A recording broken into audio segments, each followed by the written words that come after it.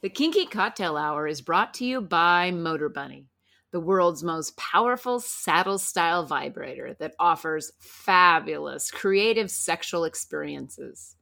We use it and it rotates, it vibrates, and it delivers mind-blowing orgasms. Enjoy Motor Bunny as your favorite sex toy. When you order the Motor Bunny, multiple attachments are included along with the Link controller, which allows wireless control from anywhere. Motor Bunny is the world's most powerful saddle-style vibrator on Earth. Use the link in the show notes and spice up your sex life with a Motor Bunny. You're listening to Kinky Cocktail Hour, a conversation between adults about sex-forward relationships, kinky lifestyles, and frank communication. If you're under 18, please stop listening and visit scarletteen.com.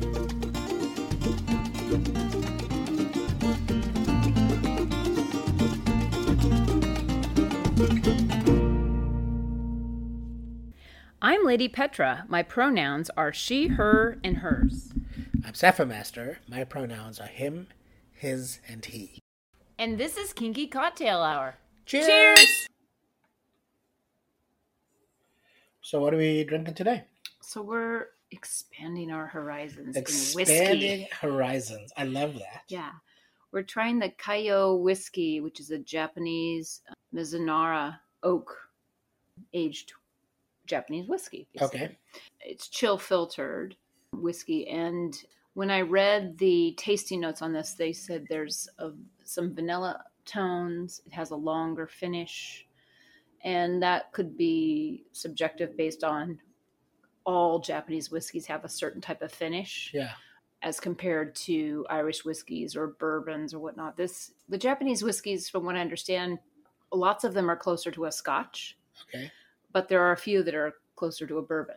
Oh. But this one in particular is supposed to be closer to a Scotch. And I think it was 2019, this was ranked 14th. Gotcha. So on Whiskey Aficionado. I've been excited to try a Japanese whiskey The Japanese for a while. whiskeys are about the hottest thing going in whiskey. Yes, You know, yes. You read about Japanese whiskeys and they're super popular around the world, especially like in China and Japan. Yeah. Yeah. Yeah. From what I hear from one of the local sommeliers that I deal with on whiskeys from time to time, I mean, he was sharing that China's buying up huge amounts of inventory. So it's pushing the price point. It's doing two things. It's pushing the price point, but it's also not letting the whiskeys age per se. That's exactly right. The vintage or the aging process is different. Now, not all of the processes of Japanese whiskey don't always use the same processes that Scotch does. Yeah. To get the same effect, but they aren't allowing for the time. They're grabbing them and going. And then this oak that they use is really scarce. Are they in Japan? Do you know? Are they using American oak barrels that were bourbon barrels, or no? This is Mizuno oak. Oh, so rare. So it's rare oak. I mean, that changes the price point too because they're making a new barrel. They might reuse barrels possibly with other small batch operators and that kind of thing. But you know, if you think about how big Japan is, it's not a huge country. Space is limited. Right. But they have quite a few distilleries. I don't know what the population of Japan is. I'll be interested to see. All right, good. Let's taste it. So it's like a lovely golden color, like wheat, and it's got good the nose legs. Is really, some fruit in that nose. It's a pretty subtle nose. It's not very in your face. No. You know, one of the things they talked about on the Scotch show is not to stick your nose deep in the glass. Yes. Just let the fumes come up. Yeah, because otherwise you get a whole bunch of alcohol. Right. I smell like a caramel fruit going on. Yeah. It's really light though. It's not forward. No, I smell caramel too. Wow, that's just beautiful. That's like a Scotch. It's Scotch-like, yes. The legs are great. It's just got a lovely flavor. I got like a chocolatey kind of. Yeah. It's got a lovely sort of full flavor profile.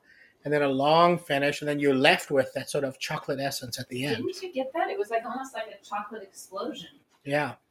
This whiskey seems like it'll take just a drop of water to open it up. I don't think it's like the the Irish pour. whiskey that usually has a short pour. I think this is like one of our drop kind of thing because it's so close to a Scotch. Yeah. And that just softens the nose completely. Yeah. I really get like a burnt sugar aroma from that. Oh my God. That just opened it up. Yeah, it's lovely. It's a lovely whiskey. That opened it up. Very drinkable. I can see why they're not leaving them to sit on the shelf. These are just delicious as they are. Yeah. It's lovely. Mm. So when we tried it neat, I definitely got the warming right here in my chest, you know. And now with it, so just a couple drops, it's opened up the flavor. The flavor just has come all full palate. Very fruity. Yeah. You sort of get the sense that it's a very balanced whiskey. Like it doesn't feel like it's shifting in one direction or another in terms of the flavor profile. Fruity, vanilla, chocolate. Yeah. Some spiciness I can't really put my finger on, but there's some kind of, you know, like when you have apple pie and there's a myriad of spices. Usually it's just cinnamon, but sometimes people add other things. And they all kind of come together. So it's not like you're not just tasting single spices. It's like a blend. Yeah, it's like a baking spice type blend that I'm getting. Just a hint of it, but it's really lovely. Good. Love it. I'm a yes to Japanese whiskey. Mm-hmm. Especially this one. Chapter 5. Okay, so this is the chapter where she describes the actual Wall Street crash as it's developing.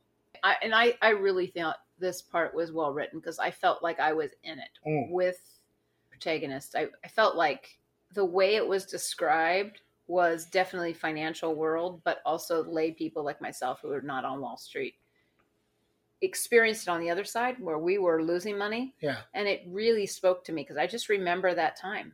It was a scary time. It really was. I had a friend who was an investment banker. Yeah. And he called me one night and he said, I need to meet you at the pub like now. So really, I drove down to the local pub and we sat down with him and he said, I'm sorry, but the financial markets are going to collapse tomorrow. Get as much cash as you can. The dollar's going to get broken. Wow. And that's how palpable the problem was. And when there was a moment where there was concern, like, was the dollar going to hold?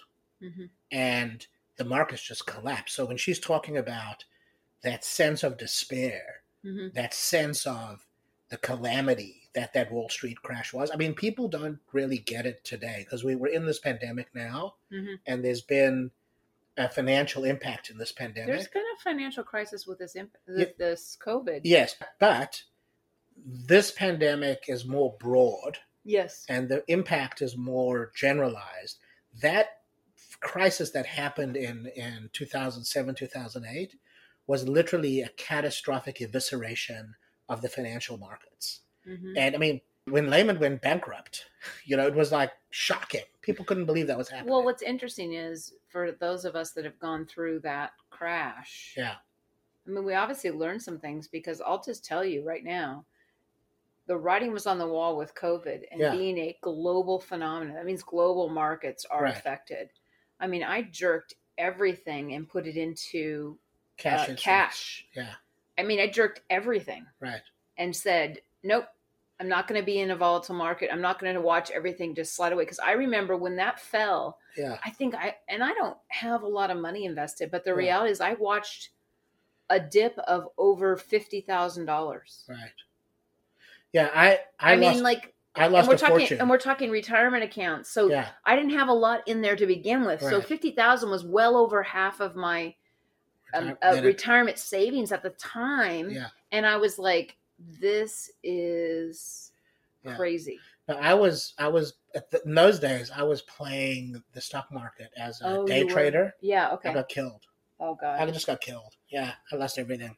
No, it was terrible. It was a really terrible So I get experience. her, you know, I think it's, you know, I don't want to revel in people's despair, but just even her description of, you know, talking to presidents of companies and CFOs, and they're crying, they're sobbing. Sure. No, you really got the whole world. There were people the crash. like committing suicide. It was no different than when the crash happened during the Depression. Right. People jumping out of buildings. I mean, people weren't necessarily jumping out of buildings, but people were.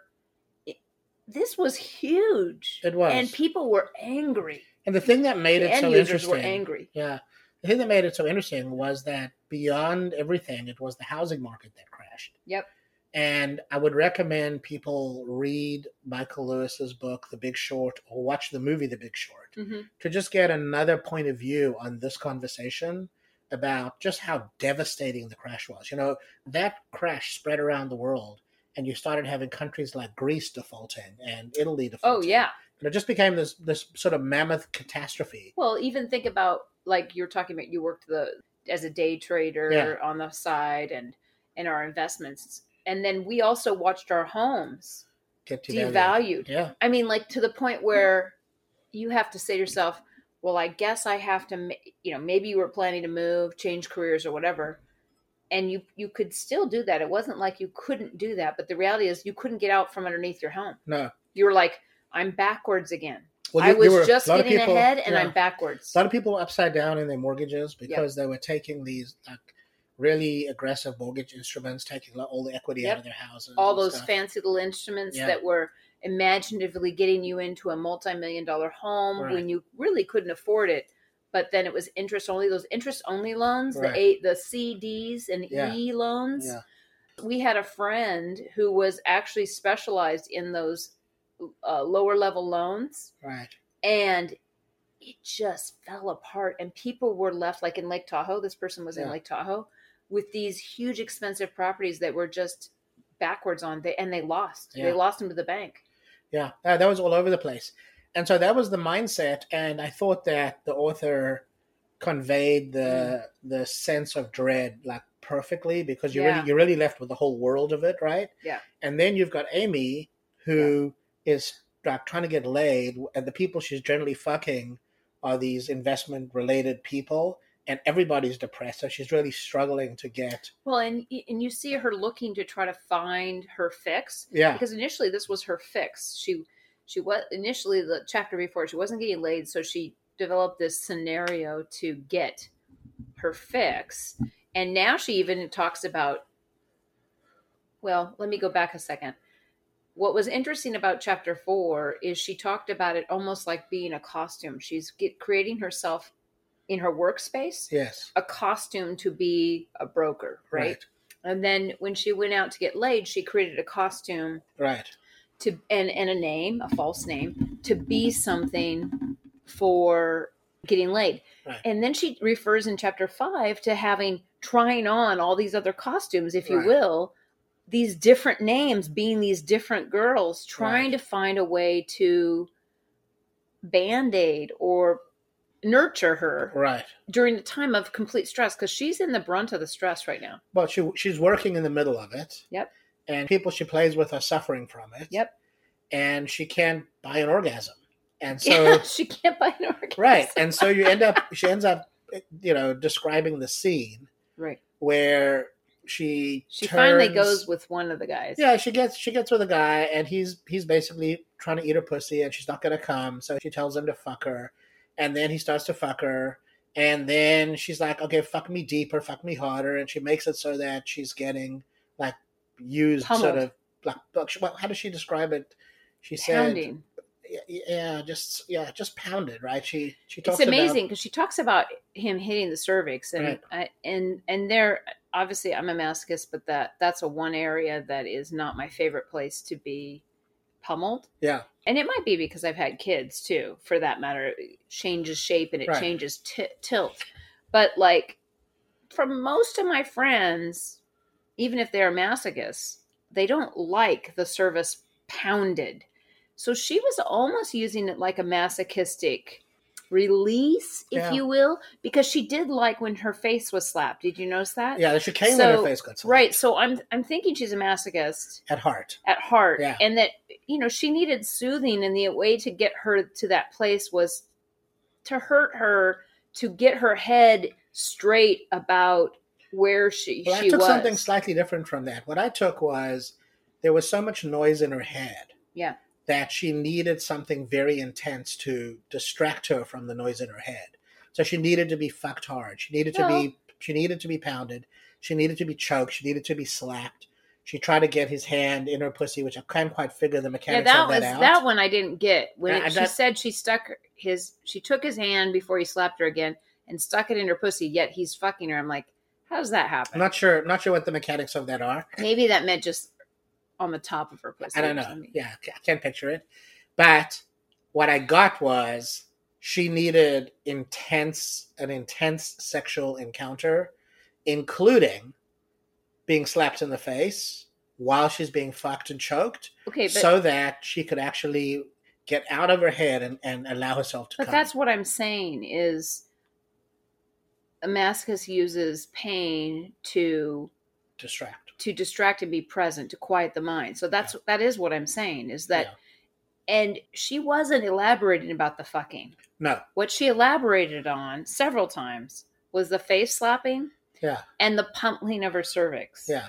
Okay, specifically, which are both, let's just say, pain sensory type experiences. Right. Which leads me to the masochistic behavior right. of quieting the mind, like bringing her, because she had talked before about meeting with other men that she actually got up to their bedrooms with at the hotel, but she made the mistake of like talking about the financial market, and then that led the conversation and was pretty much a downer, like she didn't want to get fucked or anything. Right. This guy happened to have a newspaper open about some big headline about the crash, and it was a turnoff for her. Right. But she was so desperate to stop thinking about what's happening that she wanted him to fuck her. Now, initially that was the description as fuck me. But the reality is that wasn't, that if he had just fucked her, that wouldn't have been enough. Well, she said, you got to go deeper and harder. She didn't tell him to slap her.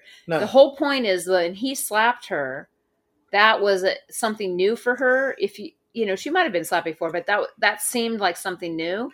Yeah. And the pummeling of her cervix, which is a pain area, both of those together were desensitizing her to her thinking, overthinking it. Yeah, I think so. I just really feel that.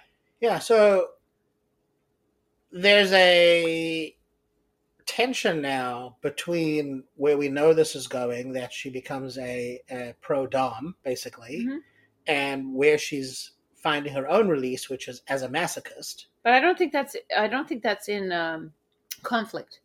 I'm a masochist. No, I get that. And I can easily be a dominate. No, I get it. So because there's a different kind of, you're getting off on the power. Yeah. And she's alluded to that she gets off on the power. Yeah. So there's multiple levels here. Yeah. Yeah. No, I think the chapter captures the moment pretty precisely. I think it's a great chapter. It's short, but I think it's perfect for what is to come next. Yeah. It's very good. That's it for today. If you're interested in kinky relationship coaching, online domination, or if you'd like to sponsor the pod to keep it going, please visit our Patreon website at Lady Petra Playground. You can reach me via email at ladypetraplayground@gmail.com. Our music is composed and performed by Roger Ferguson, who can be found at rogerfergusonmusic.com. Till next time, cheers!